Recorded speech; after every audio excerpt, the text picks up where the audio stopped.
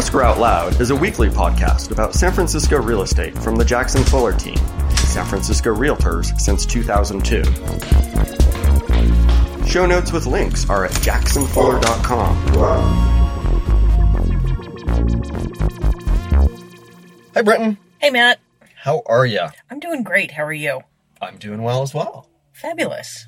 What are we going to talk about today? You know what I think we should talk about is property taxes. It's probably more exciting than talking about death. Well, the only two things in life that are certain. So, while property taxes may be certain, there's often some uncertainty about how they work or how they're calculated. So, what's the answer?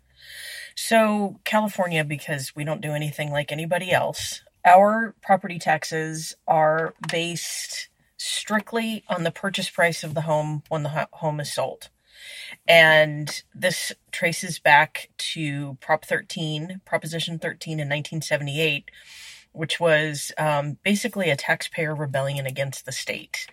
And at that point, Proposition 13 changed the way properties were assessed in California. And it used to be that the municipality, usually the county, would reassess a home each year, and property values, even 40 years ago, were skyrocketing relatively. And after Prop 13, instead of the home being reassessed each year and the property taxes potentially going higher and higher and higher by huge leaps and bounds, the property tax rate is capped at 1% of the value, and the value is pegged, like I said, to the purchase price. And that value is allowed to go up 2% a year, but no more than that. All right, that is a wealth of information. That's too much information. But let's break it down into an example. So let's say I'm out shopping for a house with you, and I make an offer on a house for $1 million, and my offer is accepted. We go through escrow, we close. What are my property taxes going to be? So they will be based on your purchase price of $1 million. And our current rate, I know I mentioned that the property tax rate is capped at 1%. It's capped at 1% by the state, but then counties are allowed to add on additional amounts for things that are passed by the voters. So like here in San Francisco, every parcel is assessed, I forget the exact amount, $200 and something for additional support for teachers. And there are additional amounts that bring our tax percentage rate here in San Francisco to, call it 1.2%. So if you buy $1 million house, your taxes would be about $12,000 a year.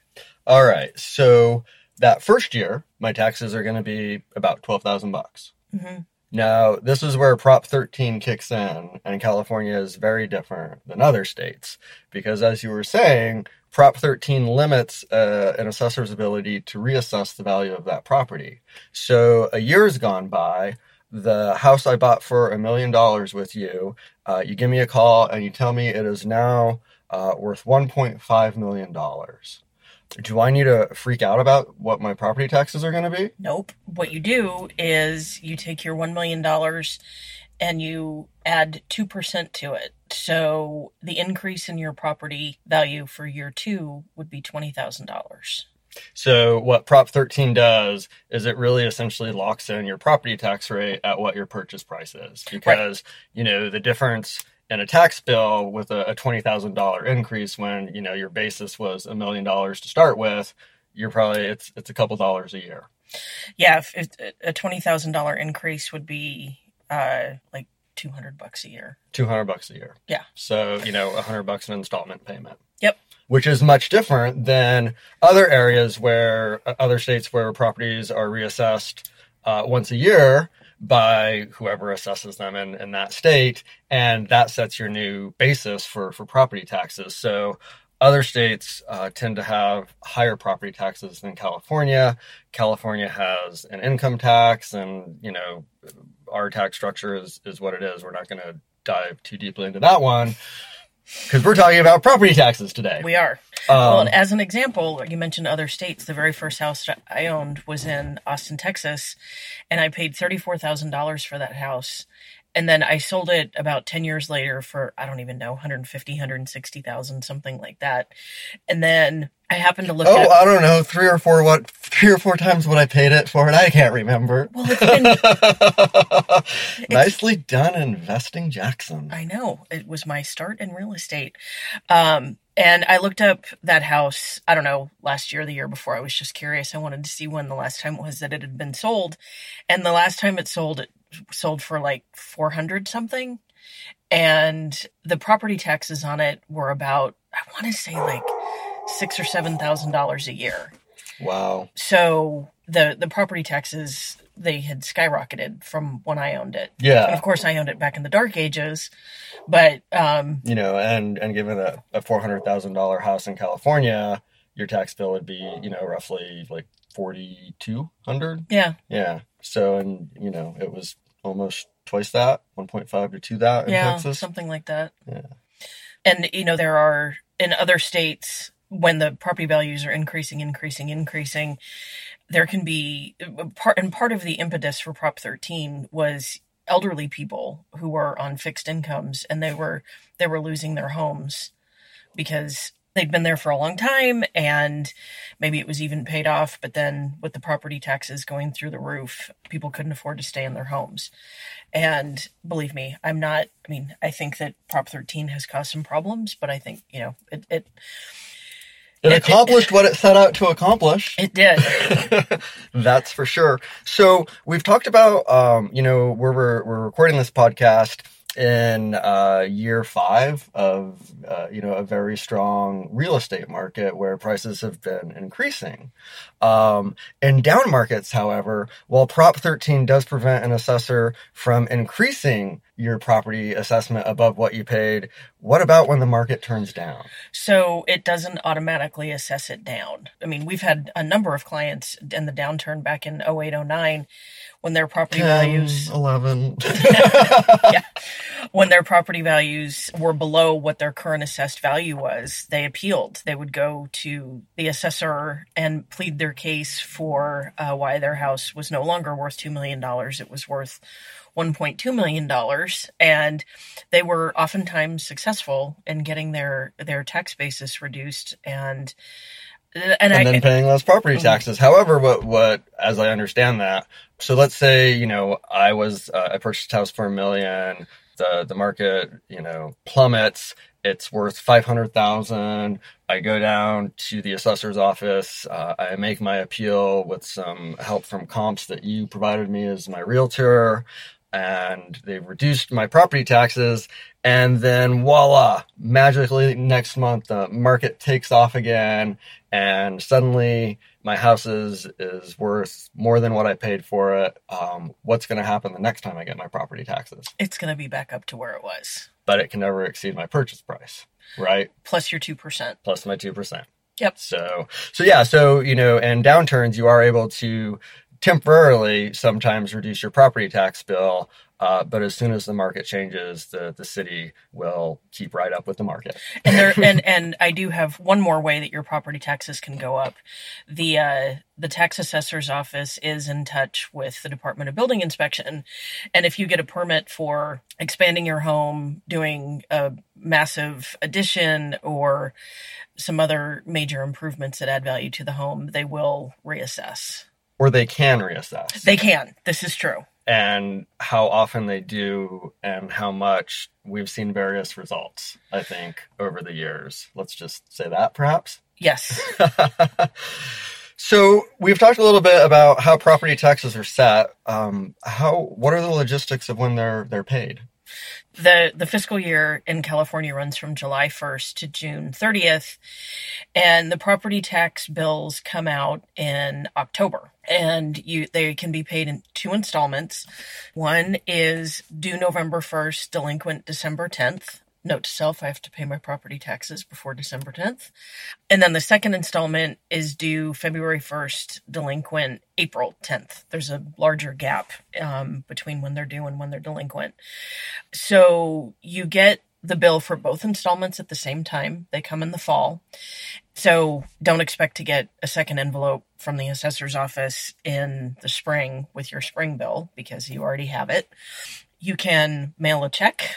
You can pay it online. You can physically walk it into the assessor's office and pay. You got a fun story about that one. Yeah, I was at the assessor's office for something once, not tax related, and there was this older gentleman in front of me in line who had a stack probably 20 sheets deep of tax bills with checks paper-clipped to them. He owned probably 15, 20 properties in the city, and he was paying them one by one, a check for each one. That's adorable. Yeah. So we've talked about when they're due and how you can pay them. If I'm buying a house, what happens when I'm in escrow with property taxes? If a tax bill is due during the escrow period, escrow will make sure that it's paid. In other words, if you're within that period, say you're closing on a property today, and we're recording this at the end of November. Say you're closing on a property today and that first installment tax bill has not been paid. Escrow will make sure it's been paid and prorate the charge for it between the buyer and the seller. So if you're closing today, November 28th, the taxes that are being paid today will cover July 1st to December 31st. And you as the buyer will only pay the portion of the bill that covers November 28th to December 31st. Right. It'll be prorated out to reflect the portion of ownership for each party. Yep. So the seller's going to pay the portion July 1st to today, and then you pay today through the end of the year. And here's the very important question. Since my purchase hasn't closed, I don't have a new purchase price for my tax basis, so what are we using? So you are paying taxes based on the seller's assessment. And then following your close, so you're going to pay taxes current based on the seller's assessment, their bill, and then within about 6 months to a year to 18 months to 2 years, depending on when the city catches up, you'll get your supplemental tax bill. What's a supplemental tax bill? It's the tax on the difference in the value between the seller's basis and your purchase price. So say the seller has owned this property since the dawn of time and it's worth $200,000. And then you buy... that's what they paid for it, right? They paid $200,000 and then I'm buying it for $1 million. Right. So that $800,000 difference between their $200,000 value and your $1 million value, the city's going to tax you on that difference with what is called a supplemental tax bill. And it'll come in 6 to 12 months usually. And when it comes, it's usually due in 2 installments. And you have to pay it. You have to pay it. So, and then at that point, your tax bill will be issued with your basis. Right. So because the city has caught up and done that reassessment based on your purchase price. So because it takes the city a while to reassess the property, at the close of escrow, we're going to use the seller's basis for property taxes, and I could actually receive a property tax bill for 1 to 2 more years at the seller's old property tax rate. Correct. But at some point, the assessor will notice the day I purchased it and the day it is, whatever they finally notice it, and count up those number of days and assess me for the difference between the seller's basis of $200,000 and mine of $1 million. Correct. So, which is easily planned for, because as long as you're saving each month for property taxes based on your purchase price, when the supplemental tax bill shows up, you'll have exactly the amount you would need. Correct.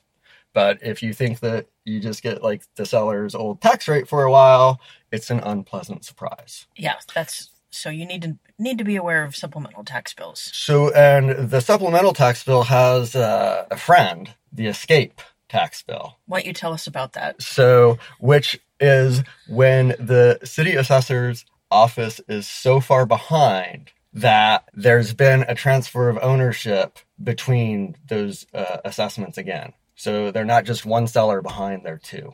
Ay. Which can make calculating who's responsible for what in an escrow a whole lot of fun. Math is hard. Or how about when you purchase a new construction? For example, there are buildings that it takes the city a while to get the new assessor's parcel number when it goes from being one construction lot to however many condos it is. And then you're paying at the old, developer's rate, a prorated, very small portion of his rate. And then it goes, to the value of your purchase, which is substantially higher. I mean, you might be paying based on a $50,000 basis. Right, because say it was a vacant lot that the developer bought for $5 million, and then your share of that is 10%. Yeah. So, property taxes. Death and taxes, the only two things that are certain. I think talking about property taxes was probably more fun. Or perhaps at least more informative. Definitely more informative. All right. And one more time, property taxes in San Francisco are due when? Let's just give the delinquent dates. December 10th and April 10th. And one final question. If it falls on a weekend, what happens? No. What happens if I'm delinquent? Oh, 10% penalty. And they don't mess around. They don't play down there. If that check crosses their desk the day after, 10%. 10% bam. And if you don't pay it, they will take your house at a tax auction. They will. They will. All right. Hope you enjoyed the show. Thanks for listening. Leave us a 5-star review and tell your friends. Escrow Out Loud is a weekly podcast about San Francisco real estate from the Jackson Fuller team, San Francisco Realtors since 2002. Show notes with links are at jacksonfuller.com.